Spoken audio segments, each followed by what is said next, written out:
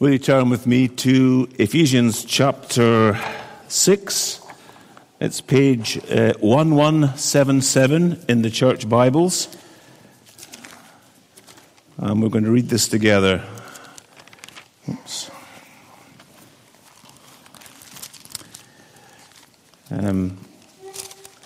The gifted young men have been preaching through Ephesians, but they have given this old guy the passage on children and parents and slaves and masters. So I'll do what I can with the gifts that have been given. So let's read it together. Children, obey your parents in the Lord, for this is right. Honor your father and mother, which is the first commandment with a promise, that it may go well with you and that you may enjoy long life on the earth. Fathers, do not exasperate your children. Instead, bring them up in the training and instruction of the Lord.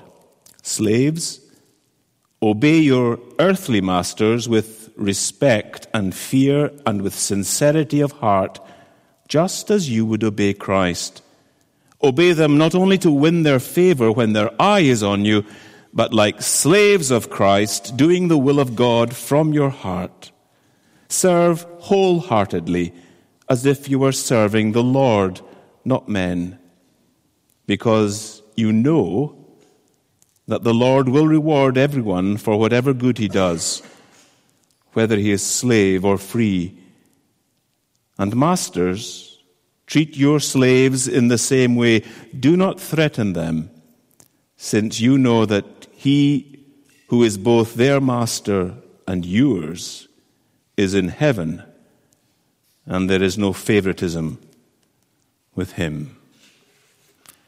This is the word of the Lord. If the chief end of man is to glorify God and fully to enjoy him forever, what's the chief end of relationships?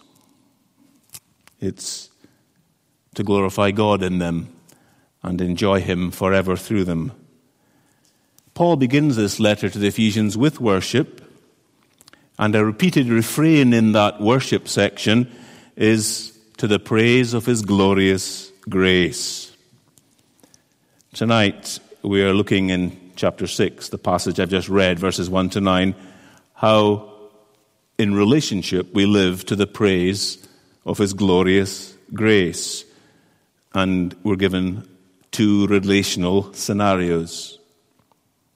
He's continuing this section of practical instructions regarding a gospel-shaped life.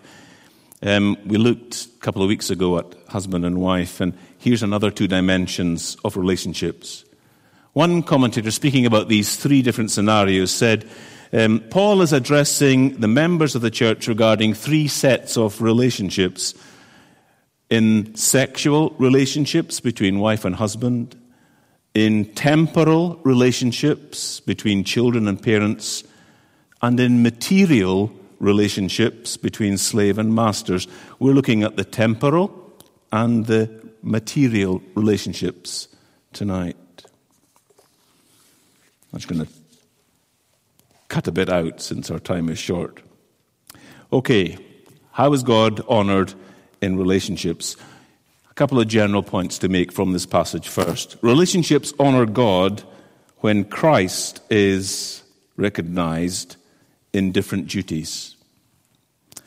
Just look at the passage again.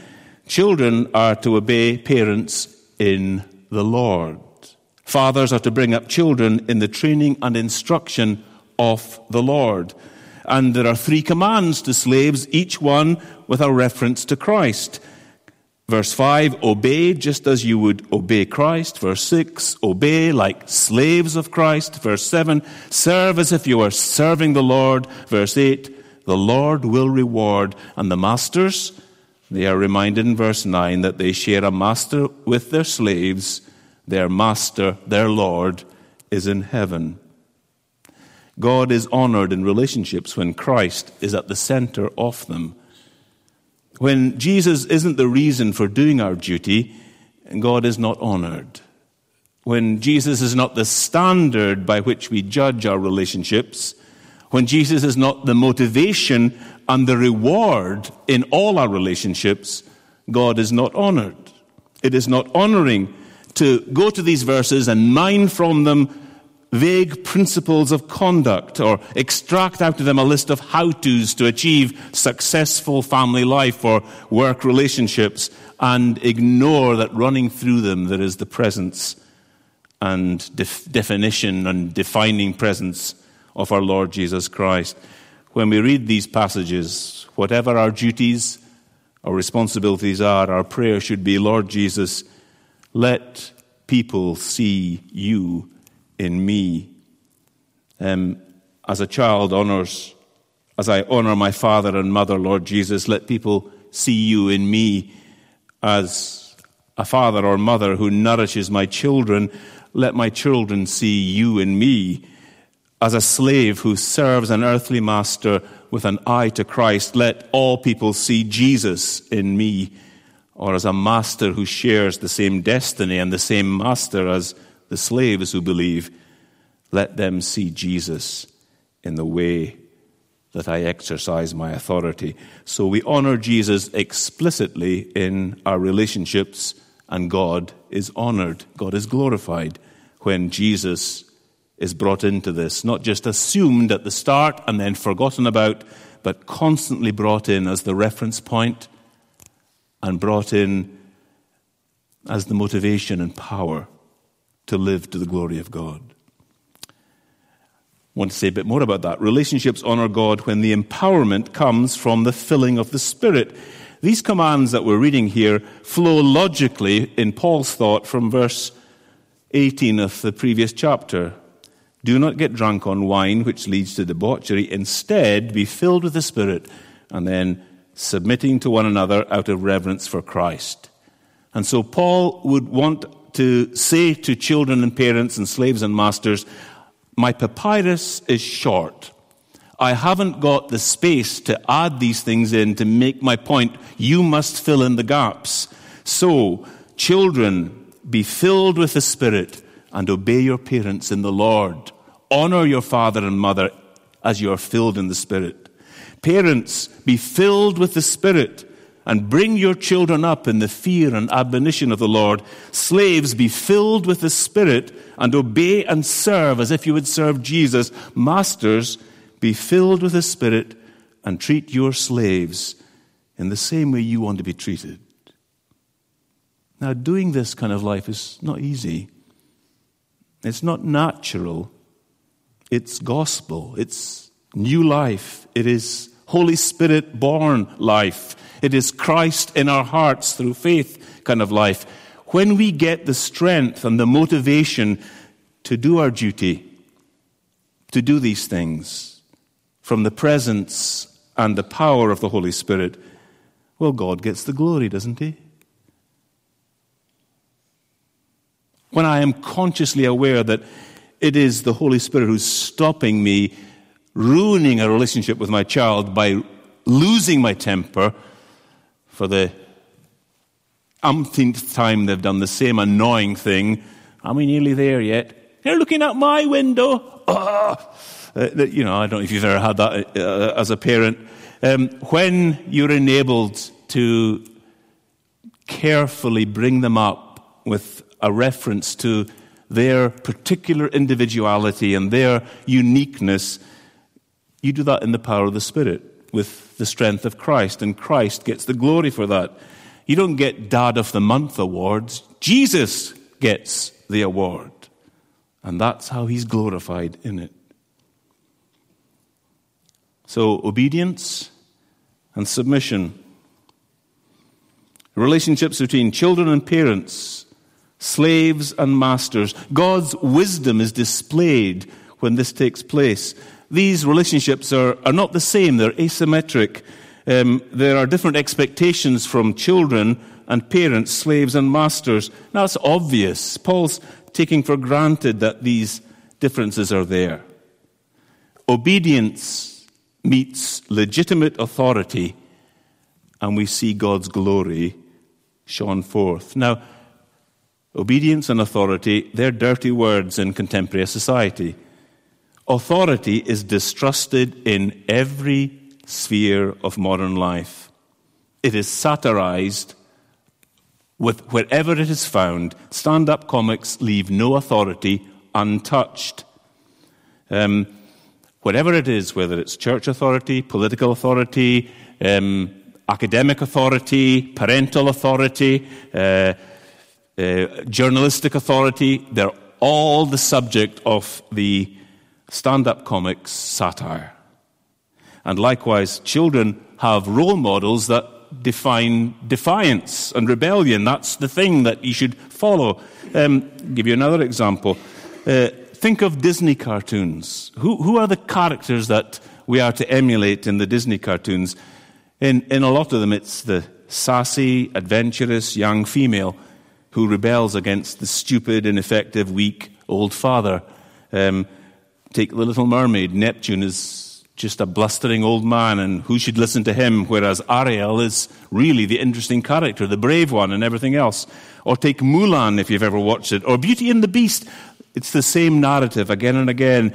Contemporary culture honors disobedience, disrespects authority, but Paul teaches us that God is honored in obedience when it respects legitimate authority, and God is honored when legitimate authority is exercised to his glory. Well, let's just look now at these more closely at these different relationships. Children who glorify God in obedience and honoring their parents. Children, obey your parents in the Lord, for this is right. Well, that's the first of two reasons. This is simply right. It is part of the way God has made things that children should obey. It's not a terrible thing, it's a good thing. Paul says to Timothy that disobedient children who are disobedient to parents, is a mark of the terrible times of the last days. He says to the Romans that, in his letter to the Romans, that the disobedience of children is a proof that the wrath of God is revealed from heaven against all the godlessness and wickedness of men. Disobedience marks our pre-Christian existence. We are called to the obedience of faith through the gospel. And that should also then show itself out in mutual relationships as we submit to one another, as we obey God through his representatives in our life. So do this, for it's right. It's just the right thing to do, Paul says. And the other reason is the promised reward that will come your way through obedience and honor. It comes with the commandment, the first one with a promise. Obedience and honoring parents makes things go well, and you will enjoy life in the earth, he says. There's a promise. And Paul widens the original reference of the commandment from the covenant land to the whole earth, because the gospel is now universal. It's not just for the Jews, it's for the Jews and the Gentiles, as has been saying to the Ephesians. Notice, obedience is in the Lord. That's a very important term. Obey your parents in the Lord. I understand that to remind us that children are also being addressed in this letter. Paul is preaching, and he's specifically preaching through this letter to the children in the midst of the congregation. They've not been taken out to Sunday school. They're in there listening to all this theology that we've been blessed with hearing and preached on earlier. Children are in Christ. They're part of the covenant family in Christ. They've been included in the covenant blessings in Christ and the covenant requirements in Christ. Go back to the beginning of the letter. Children have been blessed in the heavenly realms with all spiritual blessings in Christ. They have been chosen in him before the creation of the world to be holy and blameless in his sight in love. Obey your parents in the Lord. You're part of the covenant, children. In the Lord Jesus himself, you have an example and the empowerment of obedience and honoring parents. Think of the example that Jesus gives to children. Luke tells us he was obedient to his parents. Was Jesus diminished by being obedient? Was it less of a life for the Son of God who came in human flesh to obey his parents? Does he not show us a better way than contemporary society would have us? He's the example for children to follow. But Jesus also is the new life that's in that obedience and honor in all of the child's development. Luke tells us in chapter 2, verse 40, that the child grew. Jesus, he grew and became strong. He was filled with wisdom, and the grace of God was with him. That's a profound truth for our children. Jesus was a baby in the womb to sanctify babies in the womb. He was born to sanctify newborns. He was an infant to sanctify infants, a child to sanctify childhood, and an adult to sanctify us to maturity. In all ages and stages, Jesus provides the example and the power to glorify God as infant, toddler, child, adult, teenager even. In the Lord, from conception to maturity, we have the power to live a holy life to the glory of God. And what that looks like at one age will differ from another age. Obedience will change as we become more mature as adults. Honor will always remain as an obligation and a joy and a delight. Obedience morphs a little bit, and if you're a parent, you know that, don't you? So, children glorifying God in obedience and honoring of their parents. But there's the other half. Parents glorifying God in the nurture of their children. Now, he says, fathers, do not exasperate your children. Instead, bring them up in the training and instruction of the Lord. Now, honor your father and mother, and then he goes on to fathers. Fathers can sometimes mean, in just the way that Greek works, parents, funnily enough. In Hebrews chapter 11, Moses' parents is a translation of fathers, a literal translation there. Moses' fathers hid him, but, well, what the writer means is Moses' parents hid them. Father can sometimes stand for father and mother. I want to suggest here that Paul really is addressing fathers in a particular sense, because the letter is full of references to the fatherhood of God.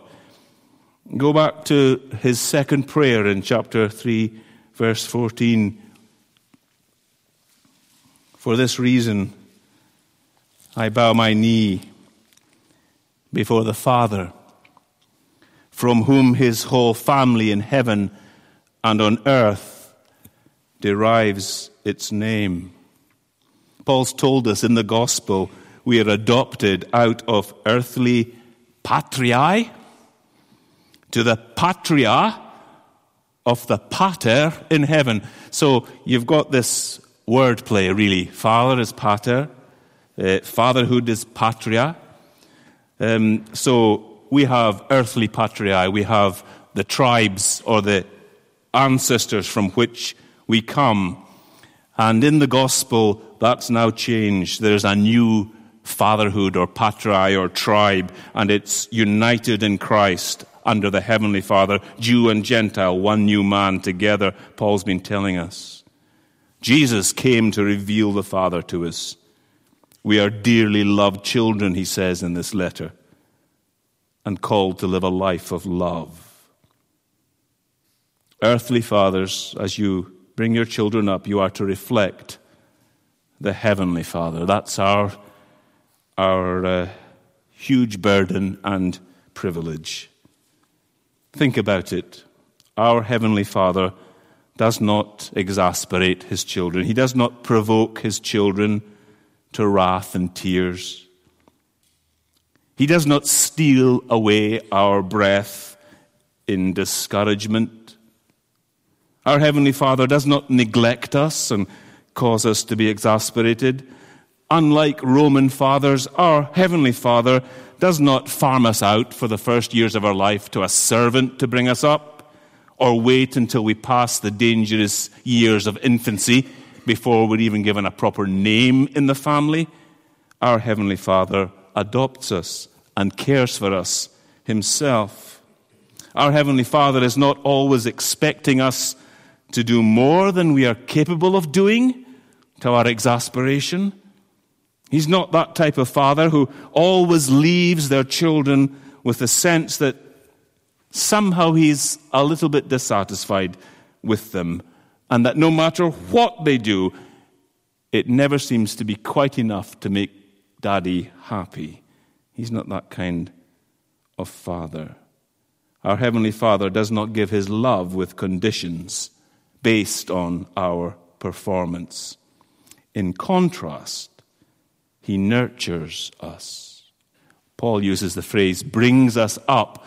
Think of bringing up and nourishing a plant, in this case, a person, bringing up with all the complexities. Plants are easy compared to children. Plants stay still, my goodness. The Heavenly Father tempers all his requirements to our ability and strength. He never gives us something to do that's beyond us. He knows our individual quirks, our needs, and he tailors his upbringing to each one of us. If you have one child, you're an expert in child rearing. Once you've got two children, you know that no theory works because children are so different. How can children be so different from the same parents? Well, God has made them, that's why. And what works with one child will not work with another child. A loving Father knows this and brings them up. Our Heavenly Father trains us to value his discipline. Sometimes it's painful, but always the aim of his discipline or his training that Paul talks about here, the aim of that is life. He disciplines us that we may share in his holiness, that we may live.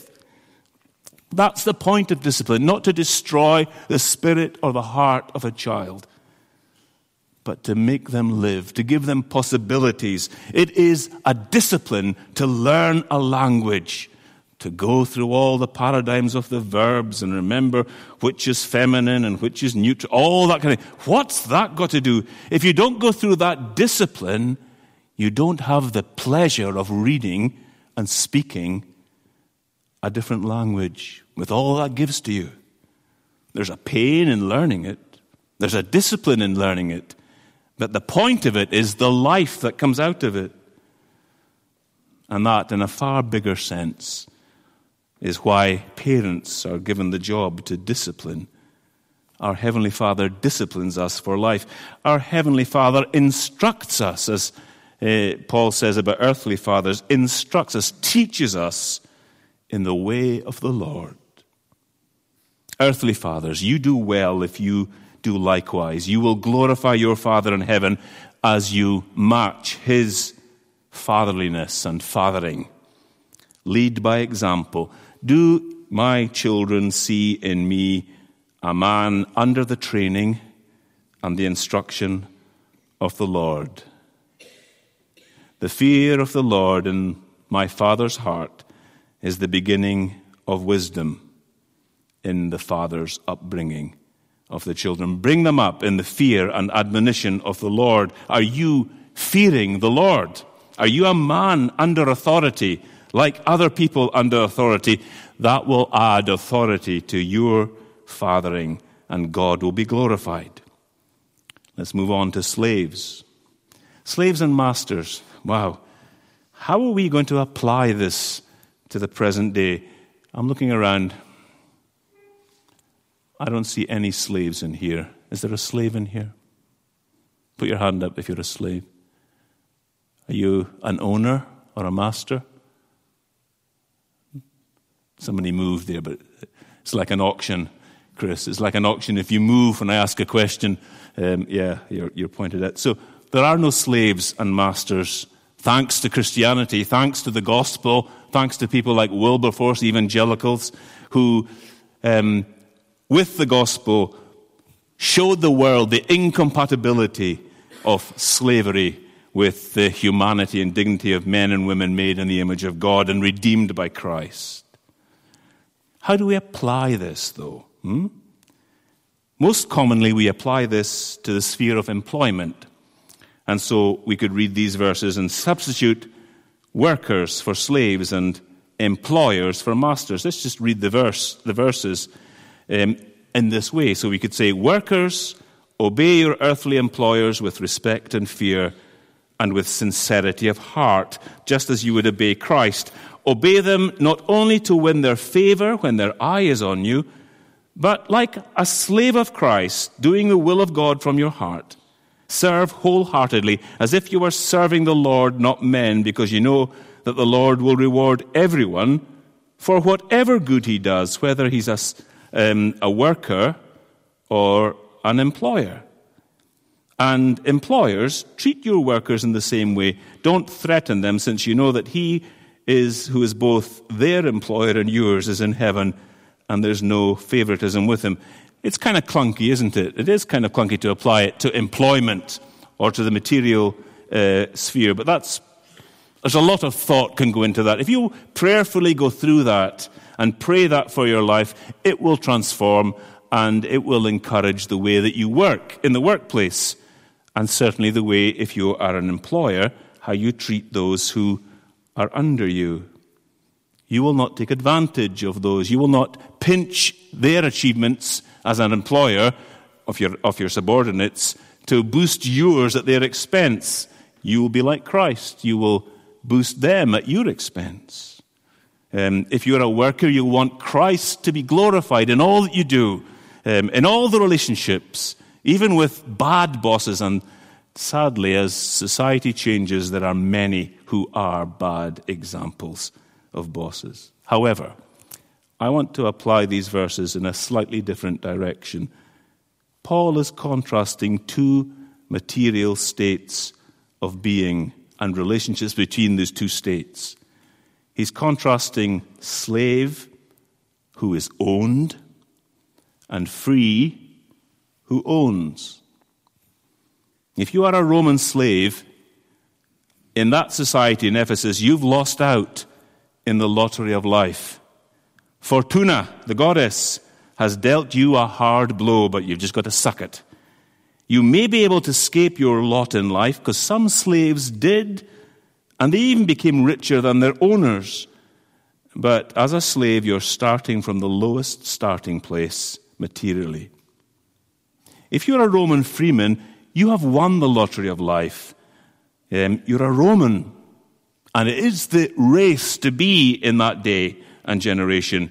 If you can afford slaves, then Fortuna has shone upon you. You have won the lottery of life.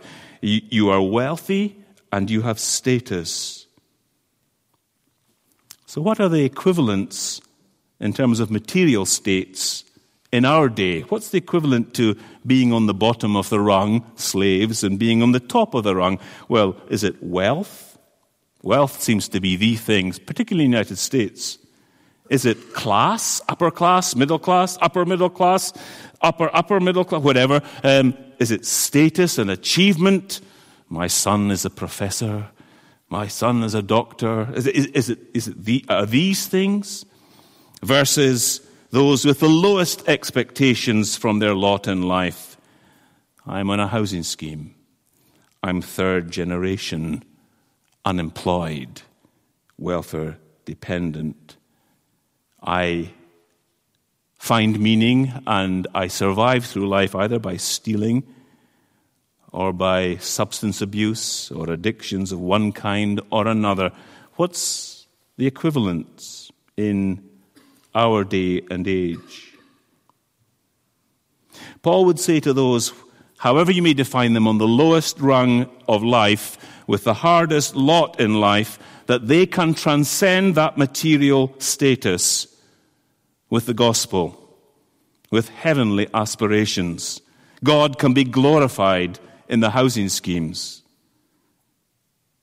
Even in the worst places, even on the streets, there are opportunities to glorify the Lord. The gospel transforms your status.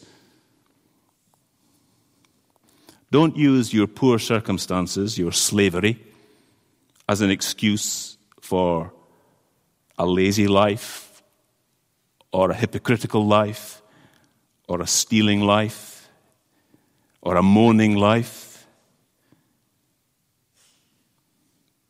Don't live half-heartedly, but wholeheartedly.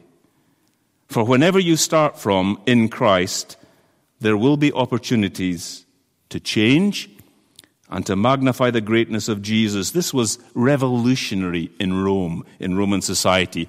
The slaves, and 500,000 slaves in Ephesus, about that, unbelievable. That's what the commentator says. But like statistics, it could be wrong. Like UNICEF even could be wrong as well. But, it's a huge number, isn't it? And so many of them became believers. And they're sitting down beside their masters who own them. And they're worshiping and they're singing songs and singing the Psalms and taking communion together. It was revolutionary. It changed the way Roman society started to look eventually at slavery. And it started to end. So you're down in the bottom rung of existence. You're a slave. You're not going to go there and manipulate your way into a better life. You're not going to be saying something and doing something else, depending whether you're being watched by your master, because you know under the eye of Jesus, he sees everything that you do. He knows everything of your background, and he expects everything with the gift of the Holy Spirit. Remember, he will say to those in the poorest place, look towards the eternal reward. That's what he said to the slaves. The Lord will reward. No matter how low you are in this life, it's not worth comparing with the eternal pleasures at his right hand. There is glory to be revealed. And that which is first will be last, said Jesus. And that which is last will be first. The Lord will reward for whatever good you do. Now think about this. Jesus was Lord of all. He was the Son of Man, before whom the powerful of this world will scream in fear at his revelation. The Son of Man came and became the servant of all. The Son of Man did not come to be served, but to serve and give his life as a ransom for many. If ever there was an example for those on the bottommost rung, for the slaves of this world to follow, there is Jesus, from the highest to the lowest, from majestic heights to servitude. He gave his life as a ransom for many. And lastly, masters glorifying God in their relationships to their slaves. Well, we've looked at the changing of application. Think about this. If you're on the upper rungs of life, no matter how far along the racetrack of life you've run, no matter how much you've outdone others in that race, the master doesn't show favoritism to you. I've got a degree. I come from a good family. I've worked hard. I've got money in the bank. I have good clothes. God doesn't look at that. The Father does not show partiality on the outside. He looks at the heart. There's no fast track, inside way of getting there. You know how, I don't know if you've ever played this with other people. How much did you pay for this? I got it on Amazon for that. Or how much did you pay for this pass? We kind of, the race is to the swift and to the one who manages to out-Google the neighbor. And it's like, I've achieved this. And God's not like that. No matter how fast you are in life, we all start from the same point with God. And so, masters, you are reminded that your money, your achievements, your status in the world give you no advantage over others when you stand in the presence of the commander, the Lord, the Master in heaven. Remember, Sunday by Sunday, when you sit beside your slave and receive communion, you don't get more or better bread or more or better wine. God doesn't look at your rich clothes and think, oh, I must give more blessing to him, and look at the slave's clothes and say, oh, I must give lesser blessing to them. As Paul has just said, there is one body and one Spirit, just as you were called to one hope when you were called, one Lord, one faith, one baptism, one God and Father of all, who is over all and through all and in all. The wealthy, they're baptized in the same water as the poor. How much God is honored when rich and poor, first and last, slave and free, the haves and the have-nots, sit together in the church, love one another in Christ, as Christ loved the church and gave himself for her. This is revolutionary, and the world needs to see it. I want you to think about Paul's first prayer for the Ephesians as a way of applying this whole business of God-honoring relationships. Chapter 1, verse 15. For this reason, ever since I heard about your faith in the Lord Jesus and your love for all the saints, I have not stopped giving thanks for you, remembering you in my prayers. I keep asking that the God of our Lord Jesus Christ, the glorious Father, may give you the spirit of wisdom and revelation so that you may know him better. I pray also that the eyes of your heart may be enlightened in order that you may know the hope to which he has called you, the riches of his glorious inheritance in the saints, and his incomparably great power for us who believe. Paul's praying for four things. To know four things. If he's praying for the Ephesian church, for slaves and masters and children and parents, he's wanting them to know four things. He's wanting them to know the glorious Father better and better. He's wanting them to know the hope to which the Father has called them. He's wanting them to know the Father's glorious inheritance in the saints. He's wanting them to know the Father's incomparably great power for us who believe. Now, how is that prayer answered? How do we get that fourfold knowledge?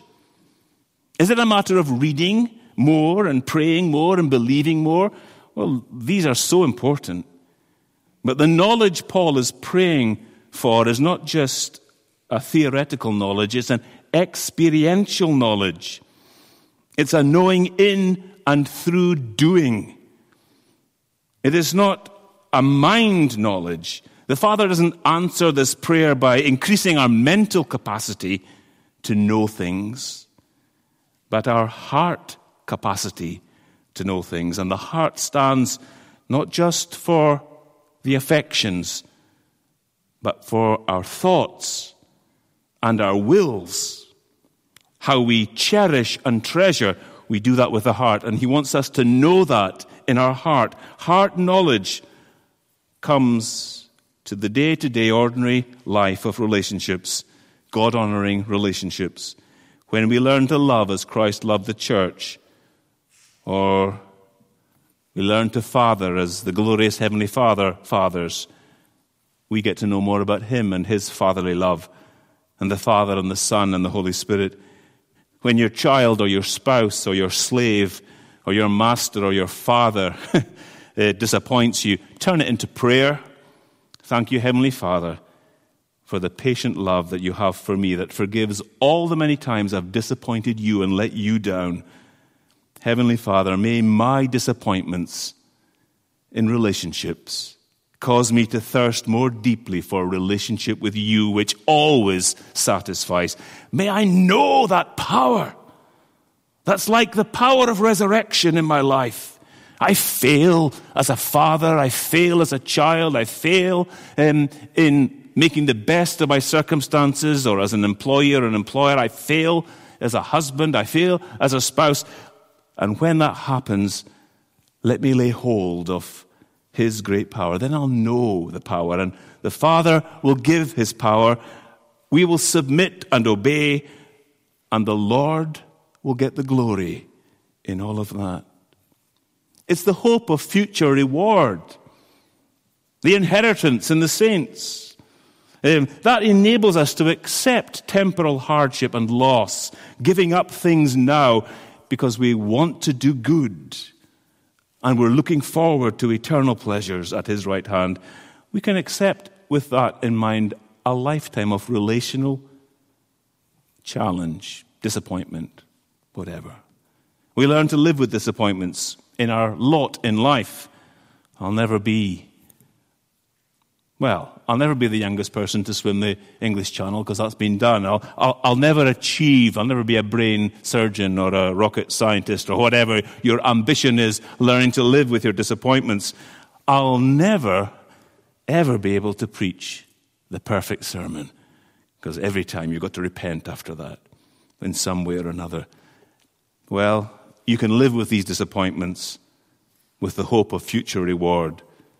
When we know the hope to which he has called us, we can lay down our life in love, honor our parents, nurture our children, serve an earthly master, treat the inferiors as though they were equal to ourselves and equally loved by our Master in heaven. Well, how much do you know these things? How much do you want to know these things? May the Lord make clear to you the answer to these questions. Let's pray. In all things, Heavenly Father, may you be glorified. May we be satisfied. Help us to rest in Christ, to be glad in him, to cheerfully do our duty as you have laid it out to us in the gospel, seeking reward from you in all that we do, not demanding from others to meet needs that only you can meet, but giving to others because you have met our needs. Help us in this day and age when relationships are breaking down to be the light of the world, the salt of the earth, to show forth Father, Son, and Holy Spirit in the church to your glory. Amen.